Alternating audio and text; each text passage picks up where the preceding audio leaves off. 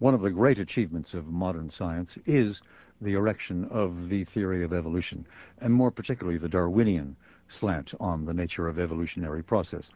And we will be discussing that tonight with two people who have focused on the history of that realm in scientific theory development. They are both of them professors of history and philosophy of science from the University of Chicago. Robert Richards, who has done many books on this subject. From Florida State University, Michael Ruse, who has done, among his books are these titles: Evolution and Its Values, Is Science a Social Construction? And Can a Darwinian Be a Christian?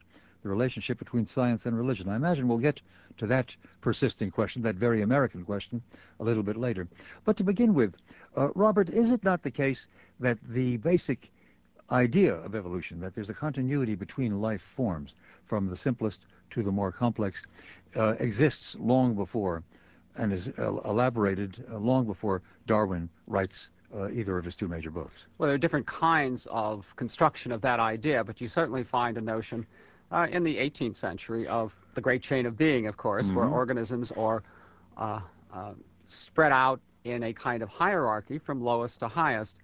And that gets temporalized by the late 18th century and into the early 19th, both by people like Lamarck and most particularly by Erasmus Darwin, Charles' grandfather. Yeah. So that there were evolutionary ideas prior to Darwin, but Darwin added something special to those conceptions. But so did his grandfather. His grandfather laid that out in a long volume about the relation between various organisms from the lowest to the highest, but he did it in verse.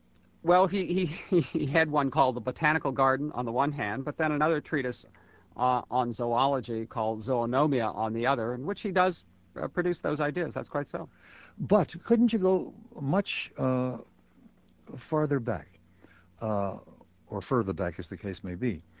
What I have in mind is Lucretius and on De Rerum Natura. Well, you could go back even before that, can't you? You could go back to the ancient Greeks and to Democritus and the atomists, before even the time of Plato and Socrates. They all say life is some, various forms of life are linked. Right, but don't forget, I mean, what these people argued was that there was a sort of all of these atoms in infinite void, infinite time, infinite space, and that every now and then these things would start to cohere. So eventually, given infinite time, infinite space, you're going to get an arm over here and a leg over there, and then these would sort of cohere. And so, but of course, most of the time it wouldn't work. You know, you'd have sort of, 3 arms, 2 legs, no head, and 2 backsides, and it just wouldn't function. But given infinite time, infinite space, my God, you might even get Bob Richards produced. But don't forget, this isn't really that would be a happy concept. Happy, yeah, right. Well, but don't forget, this isn't really an evolutionary idea, because they weren't arguing that everything comes up from blobs or something like that. What they were arguing was that Bob Richards would come together from all of those molecules or those atoms just cohering. So one day you don't have anything, and the next day you've got Bob doing history and philosophy of science. There's a fellow out on the lawn of the University of Chicago. Linnaeus. Linnaeus, the great taxonomist, one would say. But in Linnaean theory, and what are Linnaeus's dates, by the way? Well, he's mid-18th century. Mid-18th. In his classifications of all the different forms of life, how close does he come to the notion that they are continuous and connected? Well, he does come at the end of his career. He sees the ways in which certain species seem to have given rise to others. He's mostly in botanical species, as he notes. And he comes to a notion that God perhaps created certain large types, but after they were created, then natural processes produced the various species that we're familiar with.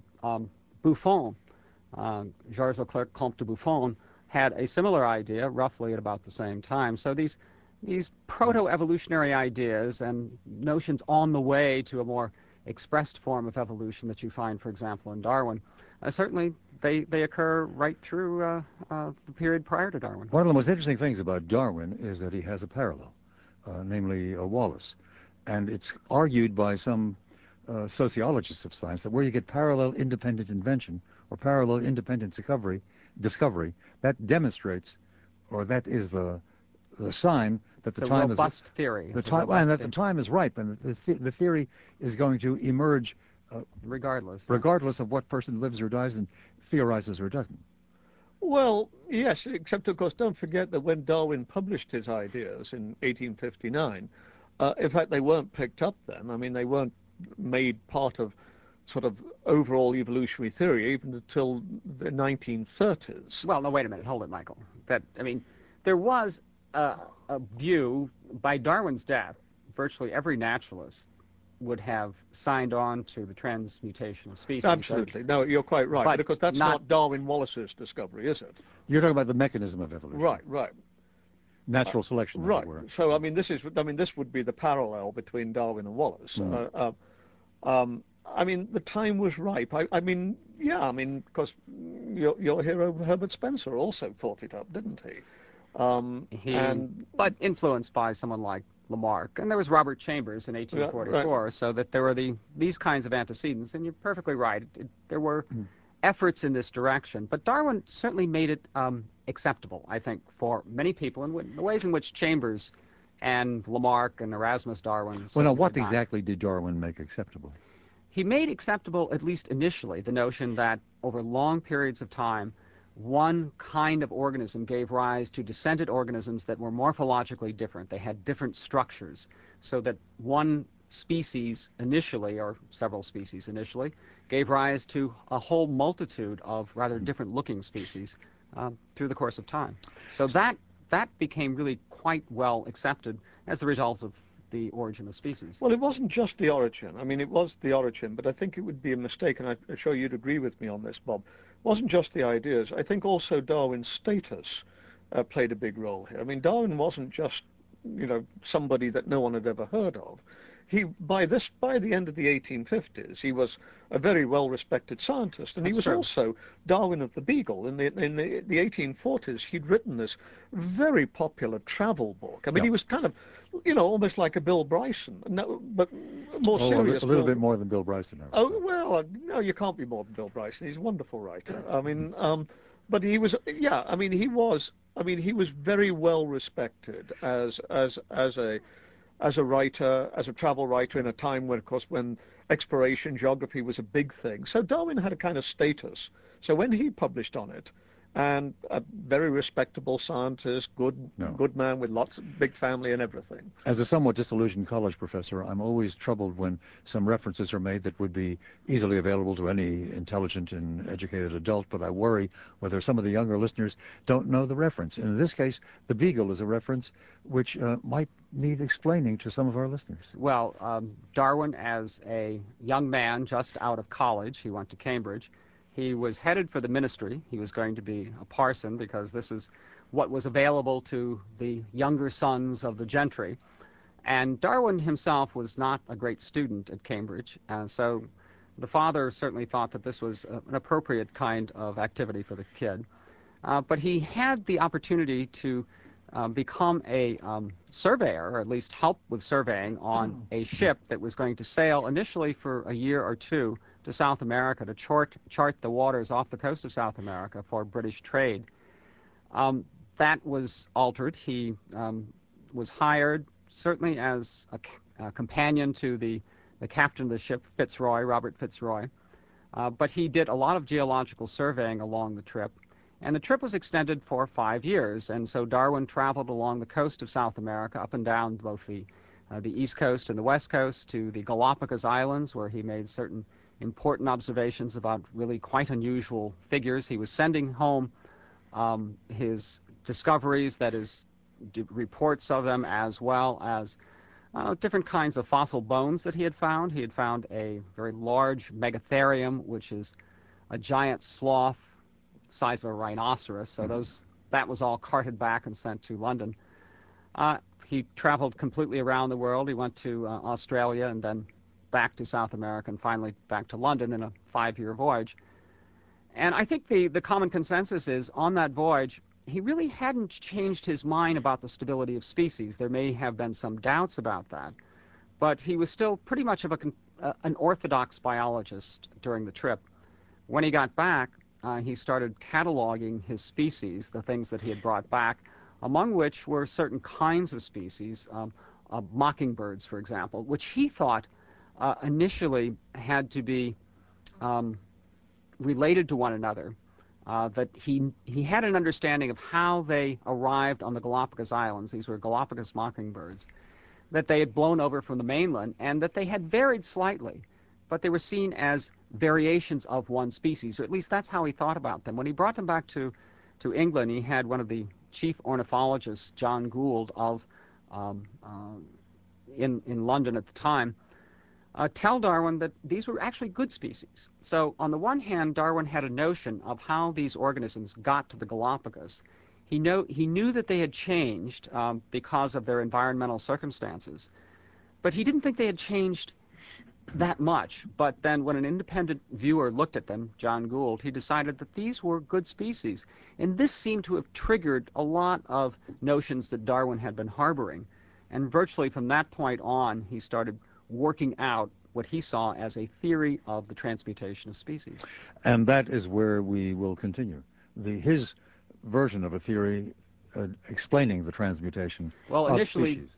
But we have to do that right after we pause for some commercials, which are coming instantly, and then directly back to Robert Richards and to Michael Ruse. And so we come, I say, to Robert Richards and Michael Ruse, both of them professors of the history and philosophy of science, and both of them very involved in understanding evolutionary theory, and for that matter, sorting out the wheat from the chaff when it comes to the content of evolutionary thought these days. And so I say to either or both of you, what then exactly was the Darwinian idea about how the species, one species transmutes into another, or ultimately transmutes into many others, so that we have a chain of life from protoplasmal single-celled creatures on to the ultimate creation, or rather the ultimate evolved creature, man. Well, as Darwin returned from the Beagle and had convinced himself that species did change over time, part of his effort then was to try to discover how that occurred. What were the agencies, what were the mechanisms by which it occurred? And he developed several different kinds, many of them quite similar to those that another biologist earlier, Lamarck, had suggested.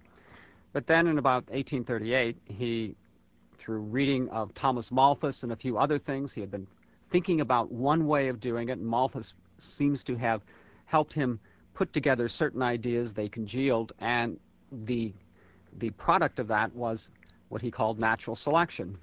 And natural selection is simply the notion that among organisms they vary. So if you consider a litter of puppies that a dog might have, those puppies will vary one from the other, although they're all siblings, one of the other.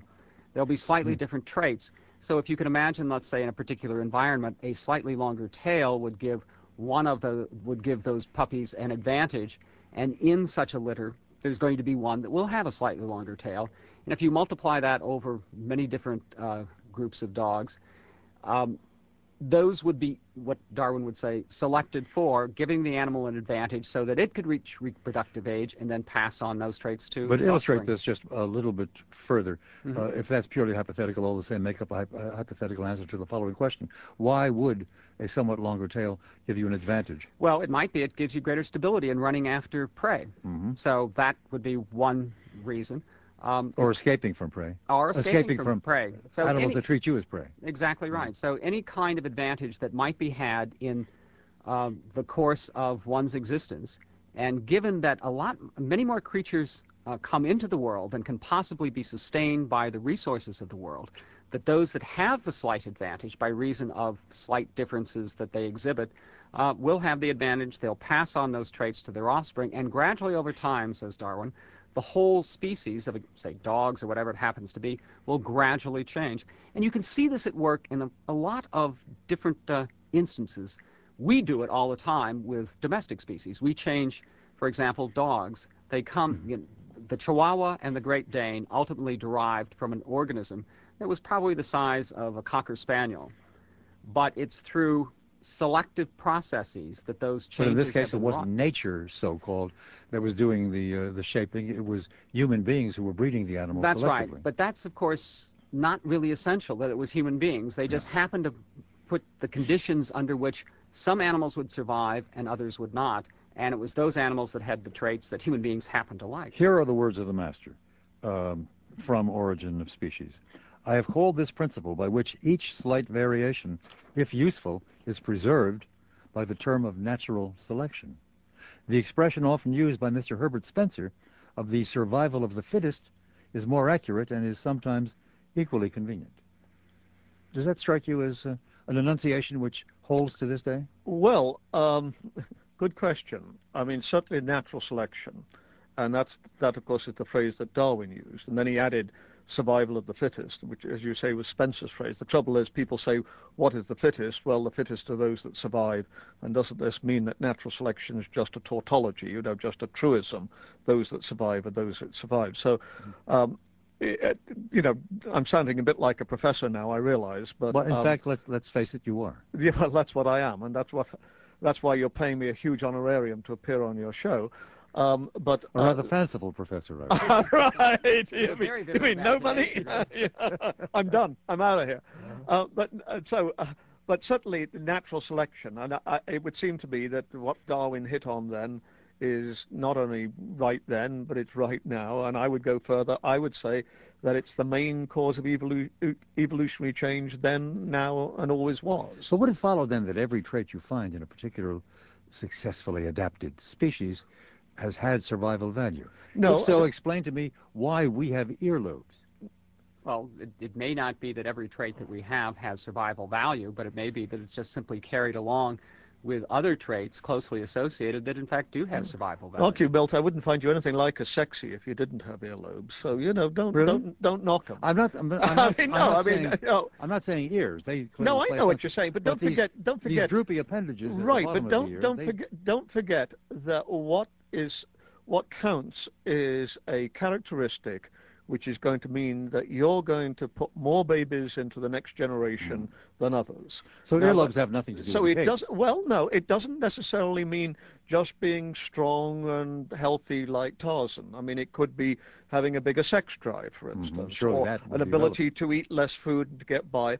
And of course, also, and this is what Darwin called his secondary mechanism, sexual selection, namely physical characteristics and how you look. I mean, if you're very healthy but as ugly as hell, you're just not going to turn the girls on. Now, I don't know what you'd look like without earlobes, and I'm not, But it may not be that earlobes themselves are traits. They may be, in fact, just the consequence of the selection of other traits that do have survival value. So the fact that we can hear and we have an appendage that captures sound, that certainly has survival value. And the complex of traits like that have other consequences that don't have any particular use, but they're just an automatic consequence of having two different traits of a certain character. Now, I think that this is the point, of course, where we're really starting to get to the contentious stuff today, is whether or not every trait, or if not every trait, basically the presumption is that any trait would have some survival value, or whether or not there's an awful lot which doesn't. I mean, and this, of course, has been the thing which has divided and does divide evolutionists today. I mean, on the one hand, you've got somebody like Richard Dawkins, the English evolutionist, who basically has been on this program a few times. Well, right. Well, jolly good. Who says selection rules okay. Not necessarily that everything is selected, but that's the presumption. Whereas you've got somebody like Stephen Jay Gould, and I'm sure you had him on the program too, who wanted to say, no, sure there are adaptive characteristics. Nobody's saying that eyes aren't adaptive, but don't presume that everything or even the majority of things have an adaptive value. The fact that, for instance, we've got white skins rather than black, or that we're hairless rather than hairy, or whatever it might be, maybe these are just byproducts. But in those particular instances, they're probably not byproducts. No, but Gould would at least entertain the hypothesis that an awful lot of them are. Whereas Dawkins, and let's be honest, Michael Roos would say, no, I'm inclined to look for selective value, generally. I mean, well, you just named a major and interesting variant between different groups of human beings: skin color, pigmentation. If you look for selective value, and if we acknowledge that the record seems to indicate that the human species originates in Africa and comes out of Africa, and must have developed pigmentation variation later, what then would be the selective value of those groups that flourished in Europe being pink-skinned, those that are or in vitamin Africa? D. That is, you absorb from the sun. You need a certain amount of sun for vitamin D production Yes. in the human body, but in northern climates, you get a lot less than you do in southern climates. There you need protection from the rays of the sun, and melanin in the skin offers that protection. So people with melanin in the skin in northern climates would have had lower survival potential. Well, not today, because we put vitamin D in milk and we substitute, we provide. But in primeval times, so to in speak. primeval times, yeah, sure. And don't forget, would have died before they could have bred. Right. Over long periods of time. It's not just humans, of course, which obey or follow this rule of darker close to the equator. I mean, it's a characteristic in other animals as well. I mean, we're not the only ones that show this particular feature. A physical anthropologist that I was talking to once, and again about so-called racial differences, and I raised the question of the epicanthic fold in people of Asian origin, and he said, well, that's quite recent, you know. And I said, no, I didn't know that.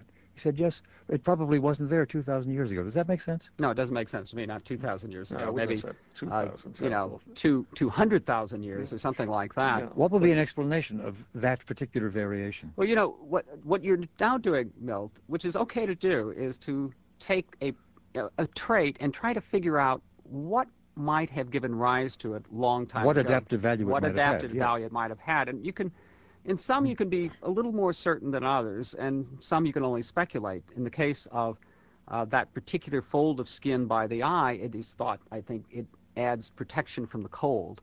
And if you're riding horses in the Georgian steppes, or if you're a Mongol riding in those areas, then that kind of protection might be quite helpful. I think I misremember. This fellow might have said 20,000 years ago. His point was, his argument. It's not. Yes. But the basis of his argument was that Amerindians, Native Americans so-called, who came over from Asia, don't have the epicanthic fold.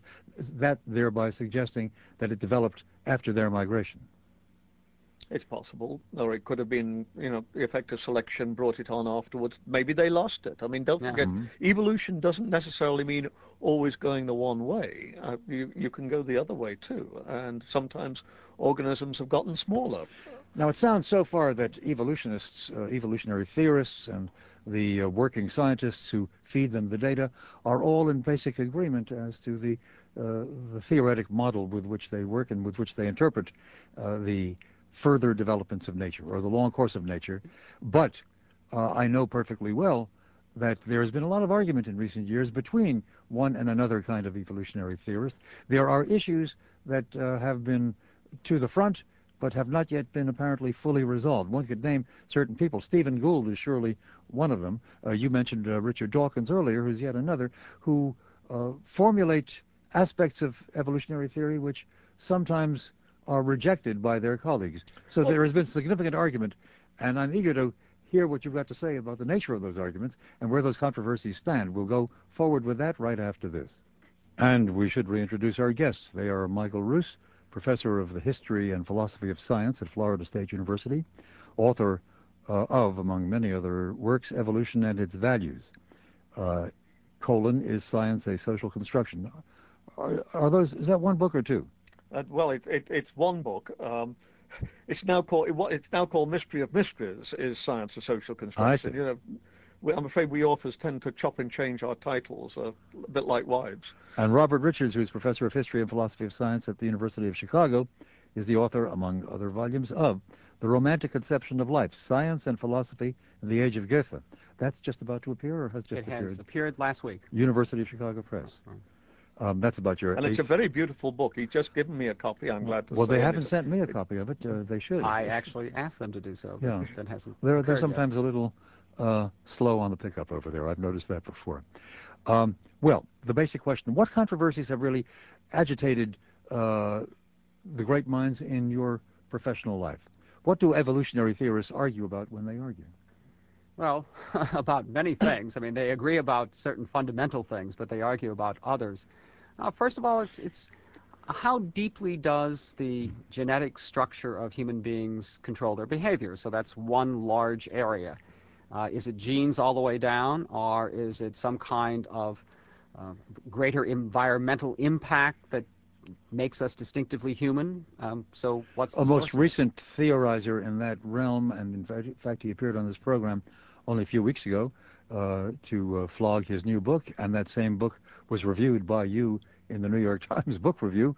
That recent visitor was Steven Pinker, That's certainly true. a psychologist who argues for what he calls, what his group call, evolutionary psychology.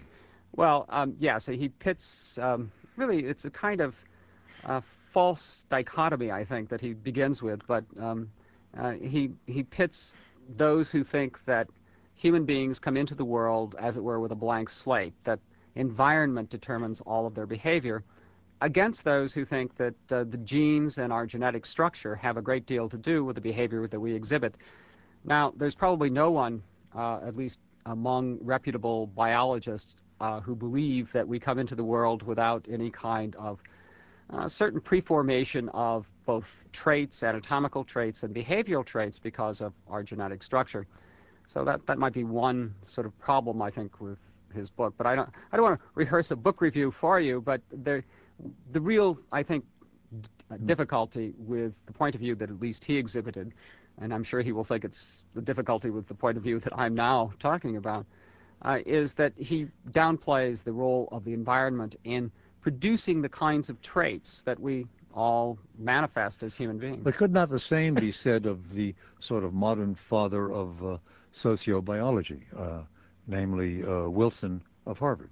Oh, I think so. I mean, Ed Wilson is certainly comes out pretty strong and wants to argue that male-female differences, for instance, are in major respect a function of the genes.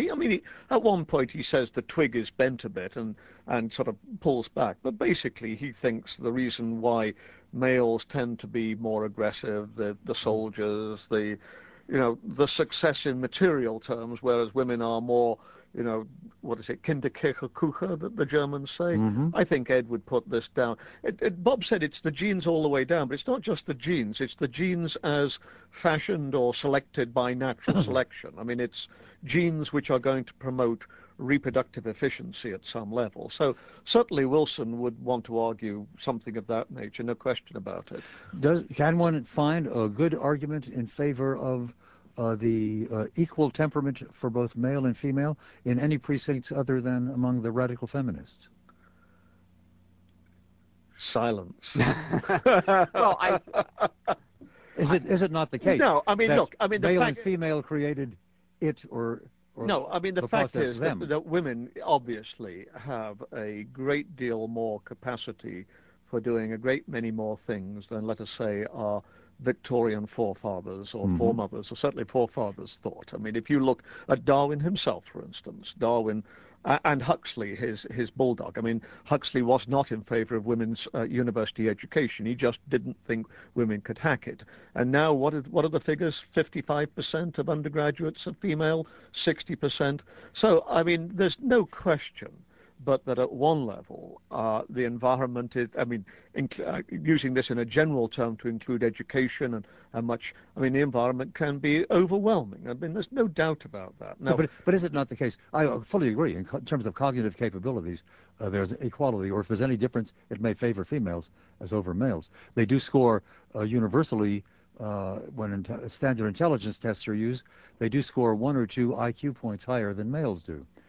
And controlling for all the other sources of variance that may indicate a slight disposition towards higher intelligence on the part of females. But what about aggression? Well, what about aggression? The general argument is that men are more aggressive. I've had some pretty aggressive girlfriends in my time. I mean, well, they again, had to deal with you. I can understand why they would have been aggressive. I mean, again, surely aggression is, I mean, goodness, you're a psychologist. You know that aggression is a term which covers a lot of things, from going over the trenches in the First World War and killing half a dozen Germans to passive aggression, in non-military life, where you get your way in non-military life, attacking and beating up people and killing them is far more often done by males than by females. It's no accident, I think, that in all males societies are filled mostly by males as opposed to females. And isn't this a universal across societies? Well, I presume that it is, I and it's think it is. probably not simply a cultural trait. It would be remarkable if sexual dimorphism, that is, our morphological differences from one another, the two sexes, wasn't deeper than simply that it went to our psychological dispositions and cognitive Certainly, dispositions. sexuality and monogamy versus polygyny. We are a classic primate species. The males are slightly larger than the females. We have the very kinds of characteristics that one would associate with being a mildly polygynous species. I mean, it doesn't mean that we're necessarily all males or all males who succeed are going to be like red deer and have, a harem of 20 or something like that. But certainly it seems to me that the biology is there to suggest that, what is it? What was it? Your friend William James said something along these lines, didn't he? That man is polygynous, woman monogamous, or words to that effect. I mean, certainly this seems to me to be more than just sexist, patriarchal teaching of young boys as they're growing up. Well, that difference in sexual responsiveness to many of the other sex or to only one of the other sex, that difference, in fact, has worked to make us an actively and successfully breeding species, has it not? Well, we've certainly populated the Earth pretty well. No, because that's men have true. spread the seed around to more than one woman. Well, if now we tell them they shouldn't do that. Some men. Yeah, but there's a kind of thesis among sociobiologists that men naturally are more ready to inseminate more females. Women have fewer eggs, men have a great many more sperm, and therefore it's economical for women to be more cautious about whom they mate with and to reserve judgment about males, whereas the strategy that males more likely will incorporate is simply to impregnate as many females as possible. At least that is suggested as a kind of biological difference that explains what is perhaps common behavior. Of course, a genetic base generates differences in anatomy. Freud said, one of the few things he said that really makes any lasting sense, anatomy is destiny. Do you know the wonderful French pun? It has to be done in French because it's a pun. Quelle est la différence entre l'homme et la femme? And the answer is la différence entre. Playing on the double meaning. What is the difference between a man and a woman? And entre is between in French, and the answer is la différence entre. Entre is also enters. Right. The difference enters. Surely the difference in genital equipment between the male and female sexes in all mammalian species and on through the primates tends to make for differences in other aspects of behavior. Well, that's true, but don't think that all primates, because we're all primates, are going to be exactly the same. I mean, for instance, chimpanzees are much more sexually active, for instance, than gorillas are. Not to mention bonobos. Yes, right. I mean, one's not going to say that because something's a primate that you're going to get identical sexual behavior right the way through. I mean, you've got to look at various sorts of differences and look for various sorts of patterns, difference in weight and these sorts of things suggesting polygyny versus monogamy. And there's no question we are not as sexually dimorphic, certainly as all mammals. I mean, we're nothing like as sexually dimorphic, for instance, as, walruses or something like that, or stags.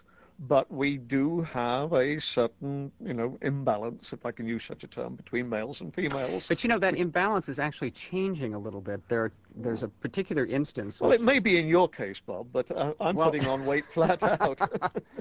Well, no, that's not what I had in mind. What I had in mind is the simple fact that at the turn of the century, that is the last century, the differences in height between men and women was about 5 inches. That men were about 5'5" on average. Women were about 5 foot on average. Now men are certainly much taller on average, about 5'10" or 11.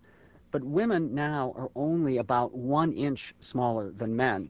And the question is, in both instances, in the American population, men and women have gotten taller, but women have gotten a lot taller. The same is the case with women marathon runners. In 1960-61, when women started running the marathon, they were 3 hours behind the fastest man. The fastest woman was 3 hours behind the fastest man. And if you looked at the Chicago Marathon, a week and a half ago, 2 weeks ago, The fastest woman set a new world record for women, but she was 11 minutes behind the fastest man Only in the 11. world. Only 11 minutes. So there was a change of something, an extraordinary change. Men have gotten faster. They've increased their speed by about 15 minutes in the marathon. That is 15 minutes less. But women have really So reduced it so projecting from those ratios, in what year will the woman actually exceed in about the male? 3 or 4 speed? years, they're going to be running faster than the males. Uh-huh. But there you would think that ought to be a deep sexual difference, a dimorphic difference between the sexes. Uh-huh. But now it's Are you suggesting, disappearing. Bob, if I come back in a couple hundred years' time, the women are going to try and pick me up? Michael, That not they're going now to be nor sexual then aggressive? will they My try God, to pick you up. I was born before my time. Well, it is interesting if you come back to sexual behavior and sexual preference and the degree to which one seeks multiple rather than partners rather than a single partner, that we do have, as anthropologists have made clear, in a few societies in the world, clear evidence of what they call polyandry. That is, single wife and multiple husbands. But these are very peculiar societies where, for instance, it's very difficult to survive, and, for instance, where you have to have 2 or 3 men working the land. The classic case, of course, is Tibet, where they practice polyandry. Yeah. But those Tibetans who left when the Chinese moved in and moved down to India, none of them practiced polyandry. But I can match you society for society. Another society in which classically polyandry was the system was the Marquesas in Polynesia, which is a very benign and pleasant and kind of low effort requiring culture. It lasted until the French came along with Catholic missionaries and virtually destroyed that society by condemning polyandry and making it illegal. Well, I'm not going to argue with a social scientist, because you can always come back with something even more bizarre than a philosopher ever dreamed of. I suppose. But isn't this just an example in which culture can, in fact, change biological preferences? Surely it is that. But not probably change them very deeply or for very long, so that men in prison, notoriously, although they're heterosexual, they engage in homosexual behavior because that's what the environment would, the only outlet that they might have in that environment. And there are many other cases like that. Well, the example I like is the women's lib movement in the 70s, where a lot of women went off to do their own thing, left their families, etc. So what happened to the guys who were left behind? They married younger women, and so often what you see now is biology reasserting itself. So you're getting that same, serial polygyny rather than just, having a number of wives all at the same time. So I'm not convinced. I mean, I think you're right, Bob, but I have a feeling that biology is pretty sneaky, and after 4.5 billion years, or 3.5 billion years, I expect it to be pretty sneaky and look after itself, despite what we want to do. This is one of those few questions in which we do agree about the answer, but I think, no, you're right. That culture can manipulate us, can change us, but if it's a deeply rooted biological trait that is being coerced, then probably in due course it is going to right itself, as it were.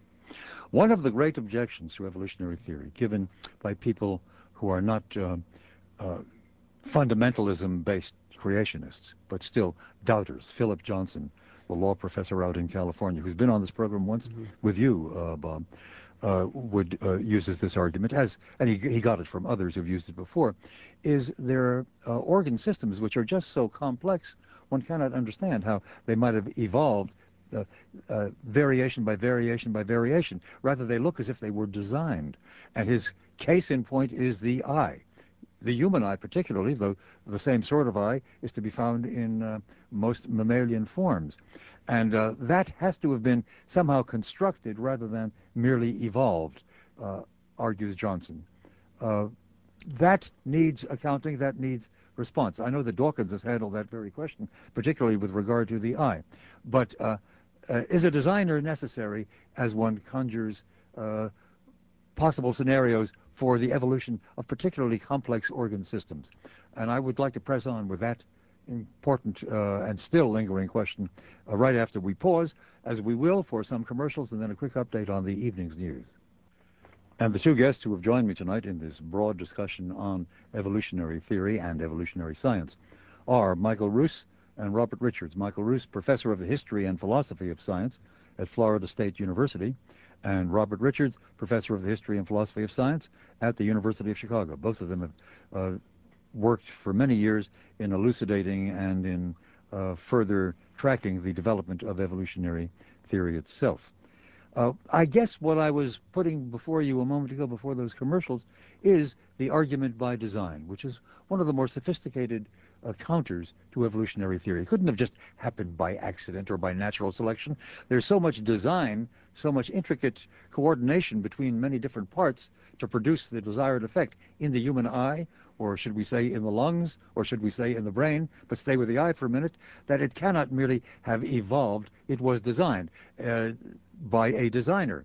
And that brings God, or something like God, back into the conversation. Well, you slipped in a sort of a weasel phrase there when you were describing it, and you said one of the most effective counters to evolution. First of all, I don't think it necessarily follows that because you accept the argument from design, that you're necessarily going to reject evolution. I think it's pretty clear that Darwin himself, when he discovered evolutionary theory, when he discovered natural selection, believed in the argument from design, and probably did right through the writing of The Origin. Later in life, I think he became an agnostic, but I don't think there was any question then he accepted the two. You mean then that his thought would have been that God set the whole thing going?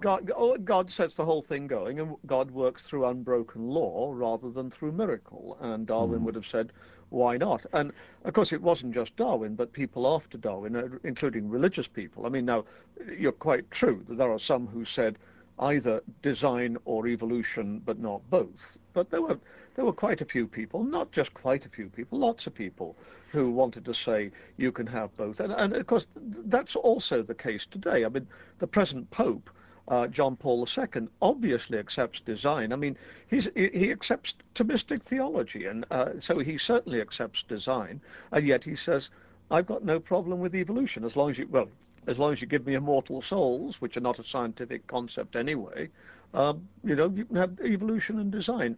So it's a false dichotomy in the minds of a lot of religious people that it's got to be one or the other, but not both. Now, you're right to point to the creationists or people like Bob's friend Philip Johnson, who argue for intelligent design, and they want to say it's, if you accept the one, you can't accept the other. But, you said, but of course we can't see how natural selection could have done it. But you were the one who mentioned Richard Dawkins just before the break. I mean, Richard Dawkins says, we may be too stupid to think of how it was done, but we shouldn't think that natural selection's that stupid. But they're good examples too. First of all, just as a qualification of what Michael said, I think he's basically right. One of those few occasions in which that's the case. But that Darwin, when he confronted the case of the perfection of the eye and how to explain it, did want to say that he could give a natural selection account that is the most proximate causes producing such a complex organism as the eye can be explained, appealing to natural principles.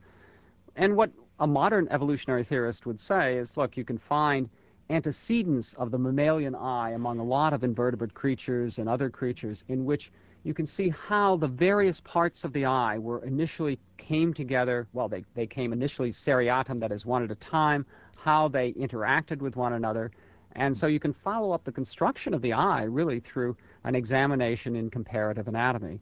So the eye is very complex, that's certainly the case, but it doesn't preclude a kind of analysis of this sort. I suppose to just choose one aspect of structural change which might clarify what you've been saying. Certain eyes at lower levels of animal life don't focus as well as the mammalian eye does.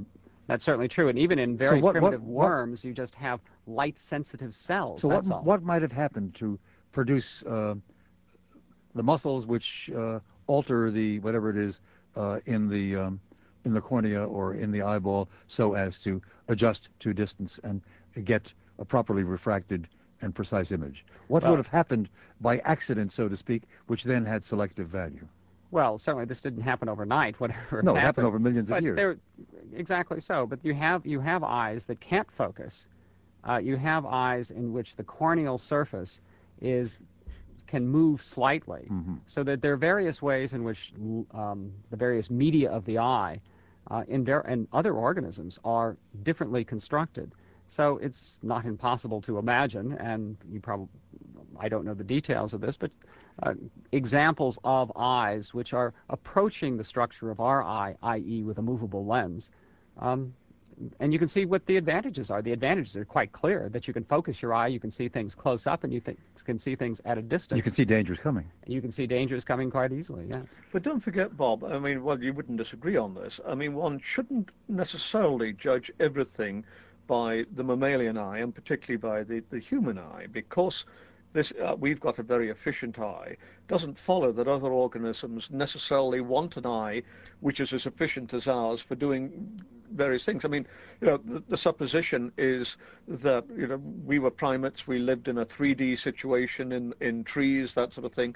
We not only needed 3D vision, we needed color and things like this. I mean, for instance, if you're a primate which lives at night, and just comes, or not just a primate, but a mammal which lives mainly at night, then maybe color is nothing like as important to you as it is to primates which are daytime animals. Let me turn to another source of controversy, and there is a central figure associated with that controversy. It is Stephen Gould, who passed away only a few months ago, also appeared on this program, and in fact I knew him in other connections because we were on a particular board together. But I suppose he's not the only one who put forward his kind of punctuated equilibrium hypothesis, though that was his particular terminology, I think. What was Gould's challenge? How has it been received and responded to? I think initially it was an innovative hypothesis which a lot of biologists, evolutionary biologists, paleontologists took seriously. What Gould maintained was that species change did not occur gradually as Darwin had suggested. Darwin thought that it was over vast periods of time that there would be slow modifications of species, so that at the end of time they would look much differently than they did earlier on. Now, what Gould maintained is among species that there would be periods of great stability where little change would occur at all, and then there would be rather rapid change in speciation and alteration. The rapid change that he had in mind was in paleontological time, so a rapid change of 100,000 years. So while Darwin had in mind hundreds of thousands of years for gradual change, what Gould would maintain is that over, depending on the species, a long period of time, 100,000, 200,000 years, and then within 10,000 or 20,000 years, there would be a kind of rapid change. So that was the original thesis.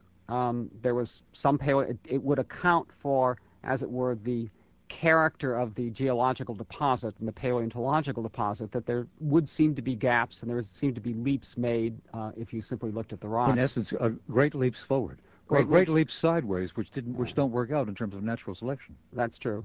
But well, that's the point. I mean, you brought up natural selection. I'm sure the next thing Bob's going to say is that Gould, having started with his paleontological theory of jumps, then said, and as Bob pointed out, then maybe these jumps were not controlled as tightly by natural selection as a Darwinian would have thought, and that maybe we've got to look for, as Bob was saying in the last hour, randomness or something of this nature. And I think he went on in his latest book to talk about species selection as being that mechanism by which this occurs.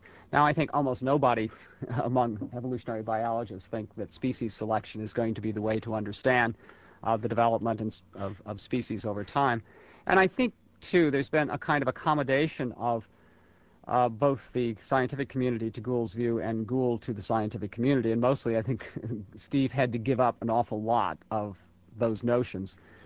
Well, what did he put in? What aspect of his model has, in fact, become more or less consensual? I think no aspects have become consensual. I think, to be fair, that people would say we've got to look at the fossil record a lot more carefully than we did before, and not necessarily assume that gaps are just reflections of lost data. They may well be, but at least it's worth floating the hypothesis that we got rapid change. That's a meager return for a great intellectual investment, saying we have to be more careful. No, I agree. No, I mean, the simple fact of the matter is, Steve was a brilliant science writer. Like a lot of us, he also wanted to be, a paradigm what shall I say, the author of a new paradigm. And I think for a while he thought he was on a roll and it was going to work out, and frankly it didn't. But he's not the first one to have that happen. It's just, it happened a lot more publicly in his case. Now then, we've reached the point where it is time once again to pause for some commercials, but also to invite telephone calls, and for that matter, email. So we're opening the lines right now for your questions, your contributions, and the number as ever is 591-7200, 591-7200. If you are listening far away, and particularly for listeners on the internet on other continents, and you want to reach us, then the way to do that is via email. The email address, extension 720 at tribune.com. Extension 720, one word, at tribune, tribune.com, or 591-7200. Get your questions and contributions in right now, if you would, because we hope to go to them directly after we pause for this. And we return directly to Robert Richards and Michael Ruse, both of them professors of the history and philosophy of science, and particularly focused upon that broad construction within science, which is evolutionary theory. 591-7200 is the number. We have one or two lines still available. We've been screening rather closely, as we do on programs of this sort. So if you have not been able to get through, try again, and you may very well succeed. 591-7200. And you are on the air. Good evening. Hi. I would appreciate your guest's comments on a book by I believe he's a molecular biologist. His name is Michael Behe. His book is Darwin's Black Box. It takes the intelligent design argument down to the molecular biological level, in which the notion is not complexity per se, but a concept of what he calls irreducible complexity being a block to evolutionary mechanisms. His analogy was that a mousetrap could not have evolved because it contains certain elements of design that are irreducibly complex. That is, there's the base of the mousetrap, there's the spring, there's the hammer, and there's the trip. And without all these pieces occurring simultaneously, no mice would be captured. It's not a case of progressive efficiency. You summarized the argument effectively. Let's get an effective response. Well, first of all, if mousetraps had to spring into existence in their present form, it would be truly miraculous. They would need a designer. But if you think about the evolution of mousetraps, you start with presumably a box that might be held up by a stick, and somebody waits for an animal to go under it. You pull the stick out, you've trapped the animal. Well, then you can put a bait there. Just don't wait for the animal. Lure the animal. Put bait tied to the stick. Let the animal, as he pulls the bait away, release the stick. You can construct, and it has been constructed, a series of mechanisms that lead up to the construction of the mousetrap. So that's not a very helpful, I think, example. And most molecular biologists are perfectly confident that Behe's arguments are hardly avail. Well, let me just say that Behe's book is very entertainingly written. He's a professor of biochemistry at Lehigh University, and I imagine he must be a terrific undergraduate teacher. So I can see why this book has been as popular as it has been, why it's had the success. But as Bob says, I mean, there's a difference between something being very seductive at the undergraduate level and something actually working. I mean, apart from anything else, it seems to me that Behe has some very odd ideas about evolution. I mean, to argue that every part must be exactly as it is right now, otherwise it couldn't have been done by natural selection. I mean, maybe, for instance, some of the things which, sure, if you remove something now would break down, maybe they came into existence piggybacking on other things which have since been removed. I mean, it would be rather like, for instance, if you wanted to build a bridge from stones without cement, and you started up the two sides and then started to bring it into the middle, you'd keep falling down. You'd say it's impossible. But because it's not impossible, what you do is you build a mound in the middle, and then you put the stones on the mound. The bridge stays in place. You take the mound out, and the bridge is up there. And I don't see why evolution shouldn't work that way as well as any other. And not only that, at the molecular level, you have examples of evolution occurring every day. Drug resistance is such an example. It changes the molecular structure of the pathogens that become resistant to drugs. So you have counterexamples.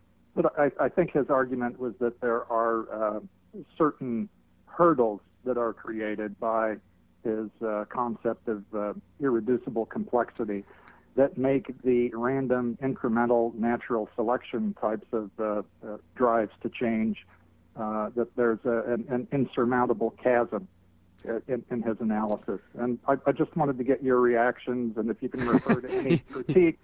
You've certainly gotten the reactions. Yeah, I have, and I thank you. We thank you, sir, for the call. 591-7200 is the number, and you are next on the air. Good evening. Good evening, Dr. Miltz and guest. How does the dinosaurs are probably the best example, but my understanding is that there's been at least 6 or 7 mass extinction events, whether through comet or meteor.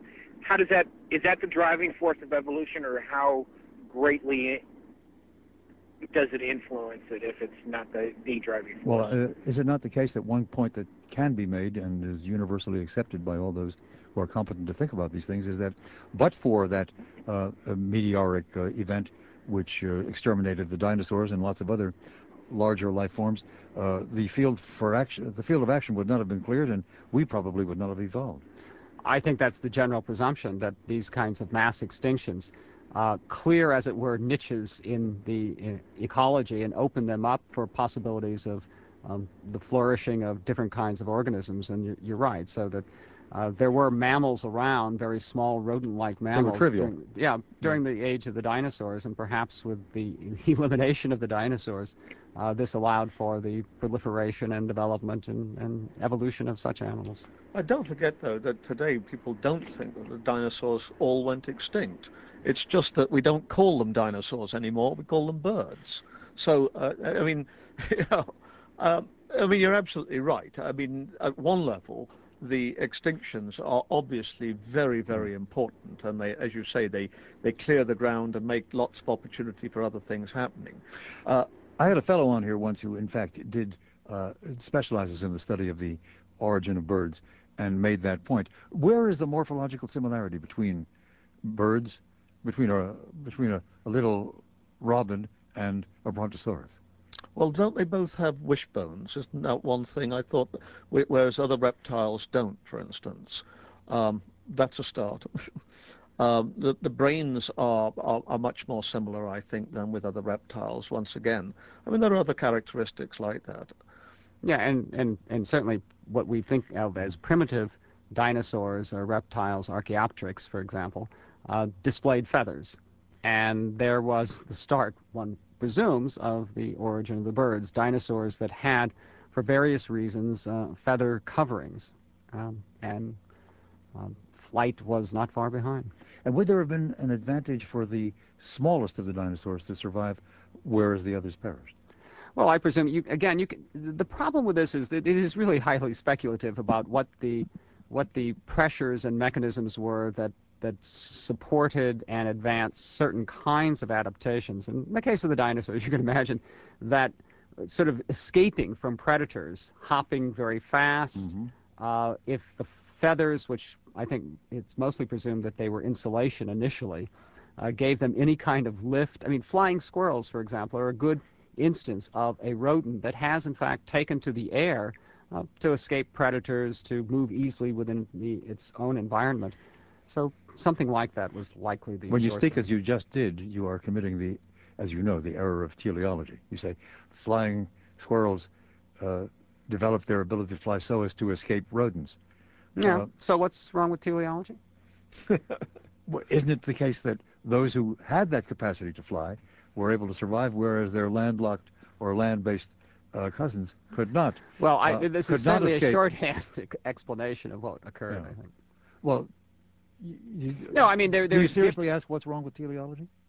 Well, first of all, if teleology has many different Let's define meanings. Well, one is that organisms have traits for purposes, and it's certainly true that we have traits for purposes. We have eyes for seeing, we have hearts for circulating the blood, but as you point out, what the usual account of this is that through some variation, an accidental variation had a function. It turned out to have a function, and that was built upon. Whereas the standard teleological line is a function, a structure was developed because there was some kind of need ahead of time that was realized. I mean, that of course was the sort of position that the vitalists had at the beginning of the 20th century.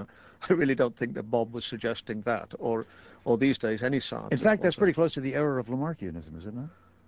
Well, I personally would argue that Lamarck himself, I don't know whether it was his Lamarckism that did this, but I would certainly myself argue that Lamarck was a vitalist, although certainly others would disagree on this. Mm-hmm.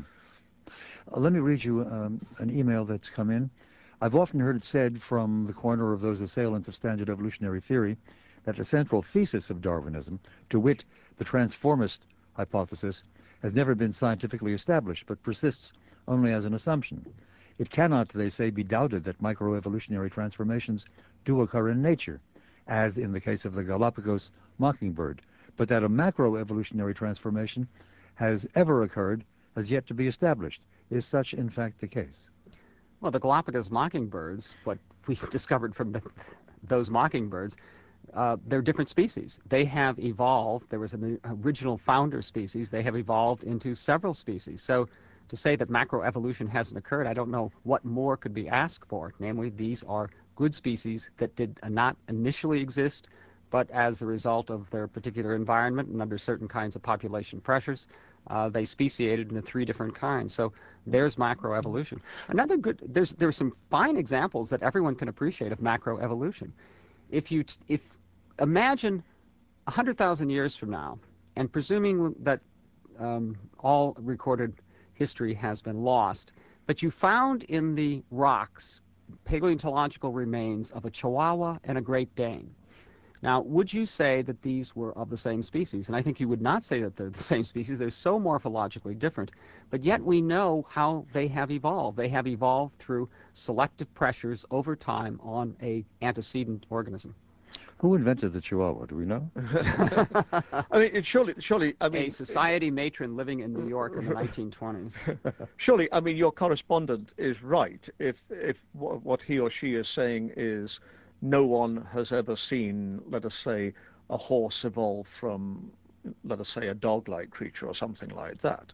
But I think that now what's being slipped in is that unless we actually see this occur, evolution is just a theory or an assumption. But of course, that's the problem. I mean, what an evolutionist would say is that we've got indirect circumstantial evidence. Now, of course, if your correspondent says, yes, but it's just circumstantial evidence, what I think an evolutionist, what I would certainly say is, but sometimes we prefer circumstantial evidence to eyewitness testimony. I mean, in a rape case, which would you take more seriously, DNA evidence or an eyewitness? I mean, the DNA evidence depends upon whether, well, the significance given to DNA evidence, not in the case of rape, but say in the case of murder, depends very much on what city you try the case. In Los Angeles, it doesn't hold up very well. All right. And in most aspects of contemporary science, we don't have direct observational evidence for the kinds of activities and entities that we assert. So at the subatomic level, we don't see the particles that form the nucleus of an atom, for instance, but we infer the existence of that, and we have good inference reasons for doing so. A crude, basic macroevolutionary question, which I mean to pose just again as we pause for some commercials, but then we will return, and I look forward to your answer. As we look forward to more telephone calls, the lines remain open. The number, 591-7200, 591-7200. A number of lines are available again, so if you want to reach us with a question or a comment, move quickly. That question, which I want to put on the agenda for a moment, is macroevolutionary in scope. What is the end of the line, or the end of our line? Are we the end, or will there be further evolved species taking off from Homo sapiens sapiens? We will return, and I trust address that and related matters after we pause for these words. And we return to Robert Richards and to Michael Ruse. of, respectively, the University of Chicago and Florida State University, both of them students of the history and philosophy of science, and both of them long interested in a particular realm in science, namely evolution and genetic theory as that links to evolution. Are we the end of the line, is the question I was raising a moment ago? Or can we imagine that there will be further species ultimately? How many, or far away from now, what would that be? 5 million years, or does it have to be about 500 million years, which will be descended from man but not Homo sapiens at all? Well, to a certain extent, I think there's an odor of that teleology we were talking about just before the break.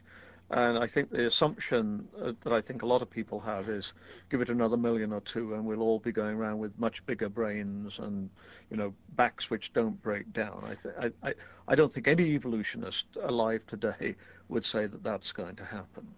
Why would they not? Because there's no reason to suggest that we are being selected for more intelligence at the moment.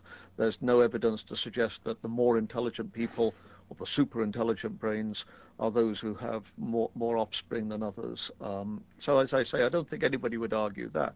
Having said that, I think that every evolutionist today would say, obviously evolution is going on. I mean, new mutations are being poured into the gene pool all the time. Anybody who says there's no selection occurring, is just, very, what shall I say, Eurocentric, very North American-centric. Obviously natural selection is going on in poorer parts of the world. AIDS, one presumes, is a pretty strong selective agent, and other diseases of this kind. Now, what that would mean ultimately, who knows? But of course, this kind of question ignores the fact that we are also a cultural species and that we do control a great deal now through our culture. We were talking earlier, isn't to say that culture rules completely, because it doesn't. And frankly, my personal feeling is very pessimistic at a certain level, that now we've managed to build weapons of mass destruction. I think anybody who thinks, let's say, in the next 20,000 years, million years, some fool somewhere isn't going to let off an atomic bomb and destroy us all, I think is a lot more hopeful about human nature than I am. So you think that Murphy's Law applies in this realm? If anything can go wrong, it will. I certainly do. And I think, there's good examples of evolution going on in the human species right now, at least the Euro population and the American population, i.e., selection pressures have been reduced, say, on eyesight, because we have artificial means of enhancing eyesight. So there is, in 10,000 years ago, those who had poor eyesight walked off cliffs, and their genes were removed from the gene pool. Now there is no such selective pressure. Consequently, one can well imagine a lot of variation in eyesight, and that almost it's the case now that we all wear glasses at one time or another. And don't forget also, another thing is you've got a lot of racial interbreeding. I don't know whether one would want to say that we actually got to the stage of being different subspecies, but certainly whatever the level was. What is it? The University of California at Irvine has 60% Asian, and the amount of interracial dating which is going on there is really quite phenomenal. So it's clearly, whether we're all going to be Tiger Woods, in a couple of 100 years' time, I'm not sure, but certainly that's another area where evolution of one kind or another is occurring. With that, gentlemen, let us go back to the phones. 591-7200, the number, and you are on the air. Good evening. Good evening, Milt. Yes, sir. I wanted to make a comment that when I have discussions with my friends many times about survival of the fittest, I know the connotation a lot of the survival of the fittest is strength, and you guys kind of talked about it earlier, that it's always thought about as physical strength, some kind, where in fact many times it's the weaknesses, some kind of weakness in a species that makes them survive as opposed to physical strength. And one example I give is a horrible disease like sickle cell anemia, where nobody would think sickle cell anemia is a strength, but yet in Africa, if you have that disease and you get malaria, you survive. You get sick, but survive, but without it, you'll die. And that's that's natural selection over all these years. Is there other examples like that that your guests know about? Well, there's certainly examples of individuals, both animals and humans, and this is a case, I guess, of sexual dimorphism, where beauty might be one of those traits that are exhibited, or at least whatever attracts the opposite sex would be a trait that is not necessarily a trait of strength, but one that simply the opposite sex of a given species admires and likes, and therefore mates with, and they have offspring. So that in this case, it's a trait that is not one of strength, but one that simply gives an advantage, namely those of greater beauty are selected for. They produce offspring with similar traits. Interesting. Thanks, Milt. Well, I was just about to say that's a particularly interesting case that you mentioned, the sickle cell case. Of course, it's not quite true that it's the people with sickle cell anemia who are resistant to malaria. What it is those who are carrying one gene for it and one regular gene, the so-called heterozygotes rather than the homozygotes. They are the people who have a natural immunity to malaria. Now, whether or not there are many other cases of balanced superior heterozygote fitness, I mean, there are many other cases. Whether or not there are many other cases in human beings, of course, is a matter of some debate. I mean, one rather contentious suggestion has been that maybe homosexuality is kept in the species this way. I mean, what is it? The rate, the number of male homosexuals or male humans who are exclusively homosexual is anything up to 5% or more, which is from a biological point of view, looks like a pretty heavy-duty genetic handicap. Notice I'm using the word genetic handicap. I'm not in any sense suggesting that homosexuals are less fit or less decent or anything than anybody else. But why would this occur? And possibly it's because their siblings who've got one gay gene and one non-gay gene are super reproducers, and not necessarily in our society, in earlier societies. I would argue on the basis of social data and historical material that it doesn't quite work that way. You find many societies in which there is virtually no homosexuality as an identity, as a lifelong pattern. In fact, though homosexual publicists and theorists often argue that the Greek example, particularly the Athenian example, demonstrates the presence of homosexuality at the very birth of our great Western culture, so it's a universal and was always there. That turns out simply not to be the case at all. There was homosexual practice, but it was definitely a transitional behavior which gave way to heterosexual marriage. Yes, but Milt, you know, I mean, even with the Greeks, I mean, you're right. I mean, there may not have been people who were identified as gay rather than straight, but there were some people who were fairly clearly of a homosexual identity and others who weren't. I mean, as best we know, Plato had a homosexual identity. Now, whether he thought of himself as a gay man or whatever, but he was, whereas Aristotle wasn't. Well, you're basing that, I suppose, on the dialogue of the Symposium. Well, not just the Symposium, but others, as Charmides and others, of course, where Plato makes.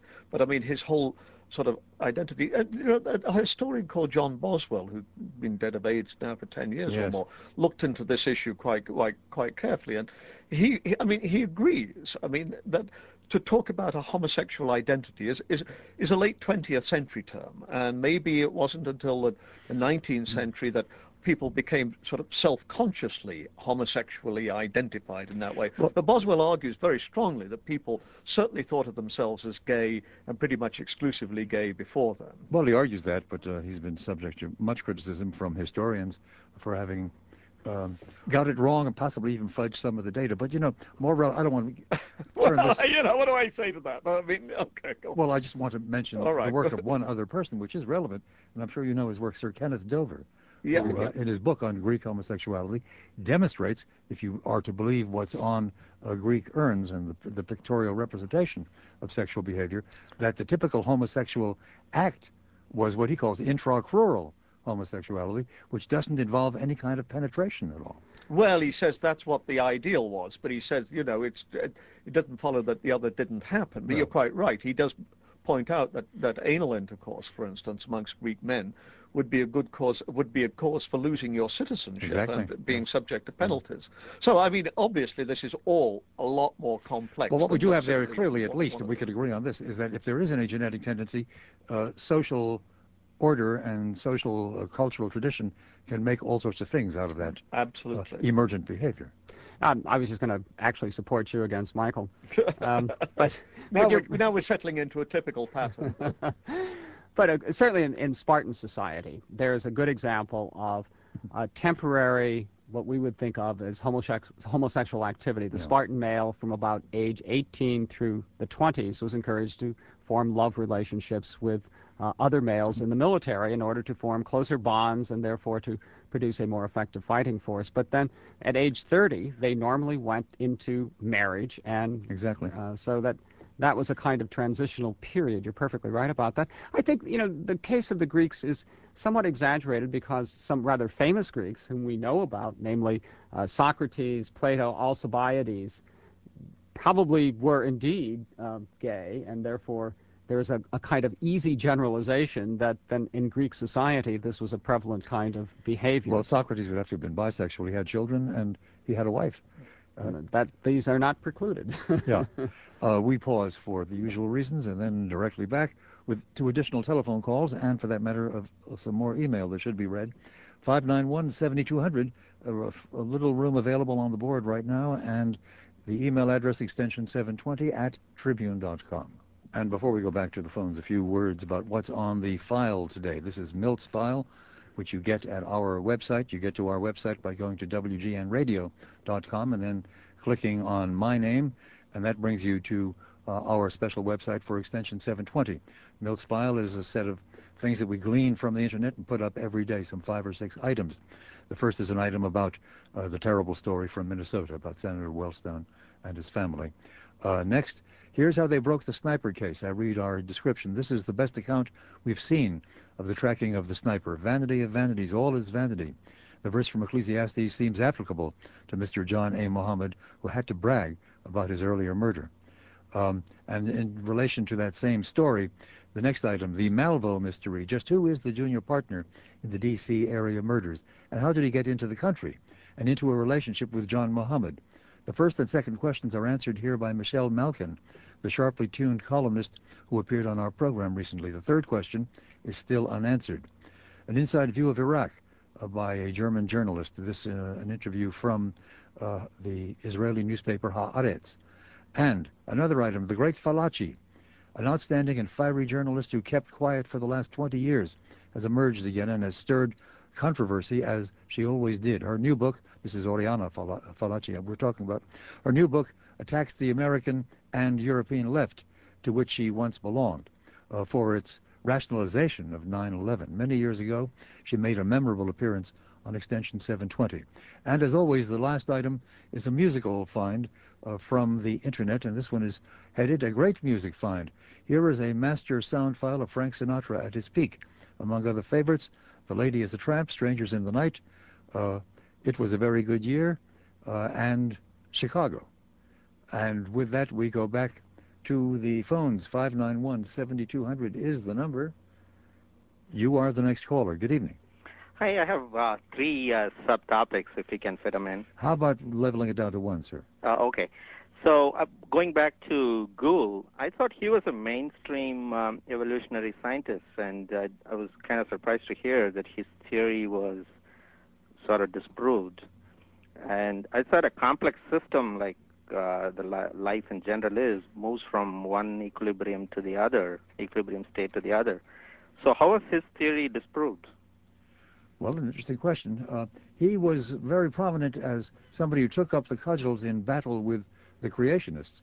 And on that basis, he represents evolutionary theory in a strong and solid statement. But we have just gone through some of the variations on the general theme which he developed, and that has been largely, as you both agreed, rejected by others in the field. I think mostly through paleontological evidence, namely that these notions of stasis and quick change for those organisms in which he thought it exist They were found to be gradual change and slow change over time. And some organisms can change without leaving very much of a paleontological track. So I think the consensus among paleontologists was that the evidence that he has was certainly insufficient, and there's no reason to change dramatically the kinds of views are originally held. You've just answered a question which I have here on email. What evidence has led to the defeat of punctuated equilibrium as a viable theory? And that's what you've just been And the geneticists never liked it to begin with, so there was this kind of genetic opposition to him. What did the geneticists have? Well, because that there's slow, gradual mutational change and recombination all the time, so that any selective pressures that act upon this are going to change organisms, perhaps not initially or obviously in dramatic ways, but continuously and gradually. Mm-hmm. But I mean, you used the word mainstream. I mean, at another level, obviously Gould was very mainstream in the sense that nobody would want to argue that he was anything but a very qualified evolutionist and very committed evolutionist, a qualified paleontologist, and all of those things. So at least we must keep the discussion in the right context. I mean, nobody is saying that Gould was a maverick outsider that didn't deserve to be taken seriously, or that that he's discredited as a thinker or anything like that. I mean, we're talking about what are essentially technical issues in evolutionary theory, and to disagree at that level does not in any sense, I think, downgrade somebody as a serious authority on evolution. Here's a simple but interesting contribution. Pardon me if you've already covered this, and you haven't, I think. I seem to recall that the principal enablers of evolution are thought to be X-rays and cosmic rays. Insofar as they produce mutations? Yeah. That's obviously what he means. Yeah. Well, I think that mutations obviously are ultimately the source that feeds change in structure.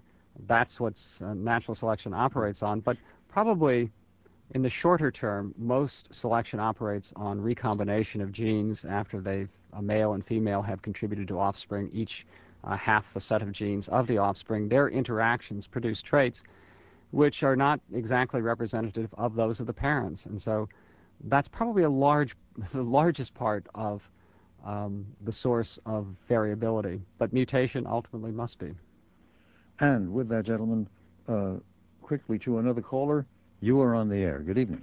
Hi, I just wanted to go back to a comment that was made a little while ago about the irreducible complexity. I teach college science, and I find my problem with it is that I see it as the antithesis of science. It's saying, this is too hard, let's just stop studying it, let's kind of give up. And I just can't imagine any area of science that would like that idea, any scientist that would like that idea, or even teach it to their students, because the idea of science is that if something's hard, let's just spend some more time and we can figure it out. I think that the caller has an excellent point. I mean, this stops the discussion. As soon as you say a designer did it, then we're not going to search for any kinds of natural accounts of how that trait got to be the shape that it exhibits. So I think he's perfectly right. This simply short-circuits the whole effort at scientific investigation. Thank you, sir. Thank you. Valuable contribution towards the end of the program. At the very end of the program, something we haven't really talked about, Michael, is ongoing research, empirical work. What are the areas of investigation which really bear upon further verification or modification of the theory? Well, of course, one area is the molecular area. I mean, there's no question. I think 50 years ago, when the DNA molecule or model was discovered, I think a lot of evolutionists and I think a lot of molecular biologists thought that this is going to be the end of evolution as we know it. Everything's going to be molecular. And of course, the answer now is not that everything's molecular. A lot of things are molecular, but we now see that molecules are a great tool and a great insight to the evolutionary process, rather than an evil or something which is going to put evolutionists out of business. One of the areas that we're seeing is a lot to do with the development of organisms, and how we're now seeing the way in which the DNA, the ultimate blueprint of heredity, is being translated into physical characteristics. We've got a lot to learn. We're learning a lot. One of the things we're learning, for instance, is the extent to which organisms use and recycle the same things over and over again. I mean, fruit flies in humans, for instance, have same gene sequences in the same order for doing the same sorts of things. I mean, it's remarkable. I mean, it's really, I mean, you see, this is the real wonder and amazement and excitement of science that the intelligent design people seem to miss out on. Science is a wonderful testament to the human spirit. I mean, it's not irreligious at all. It's a wonderful, wonderful thing. And to say, oh, well, it's all intelligent design, you know, we can't answer it to irreducible complexity, as Bob said, it's a science stopper. And that surely is heretical in the nth degree. Half a minute left. Bob Richards. Well, I will obviously endorse this conclusion that Michael draws. I think evolutionary biology is a complex science. It's an interesting science. One of the features of it is, in fact, the controversies that exist among scientists. There's a great deal of agreement about fundamental issues, but in all science, these kinds of controversies exist. This is actually one of Steve Gould's, I think, great merits, is to stir the pot and to, if you didn't have to accept his ideas, you had to fight hard in order to refute them. Gentlemen, thank you. It's been an excellent seminar, I would say, and I've learned a good deal from it myself. You are to be complimented on your ability to translate these rather difficult matters into common speech in a way that reaches, I think, the minds of your listeners. Our guests have been Robert Richards, Professor of History and Philosophy of Science at the University of Chicago, and Michael Ruse, who is the same at Florida State University. Some quick words about programs to come. Monday night, a colleague from the University of Chicago has been on leave for the last year and will be on leave for the rest of this academic year, joins us, namely Leon Kass. He's been on this program before, but more recently was appointed by the President to be the chairman of the Presidential Panel on Bioethics. And Leon Kass has just done a new book titled Life, Liberty, and the Defense of Dignity. We'll be discussing that book with him. Undoubtedly, it will bear, among other things, upon the questions of stem cell research, cloning, and so on, because those were the issues, among others, that his committee was charged to examine. Tuesday night, Bill Melberg, the return of Bill Melberg, the great presidential mimic, and still other fine things to come. For now, time to get out of the way with thanks to all for listening and a cordial good night.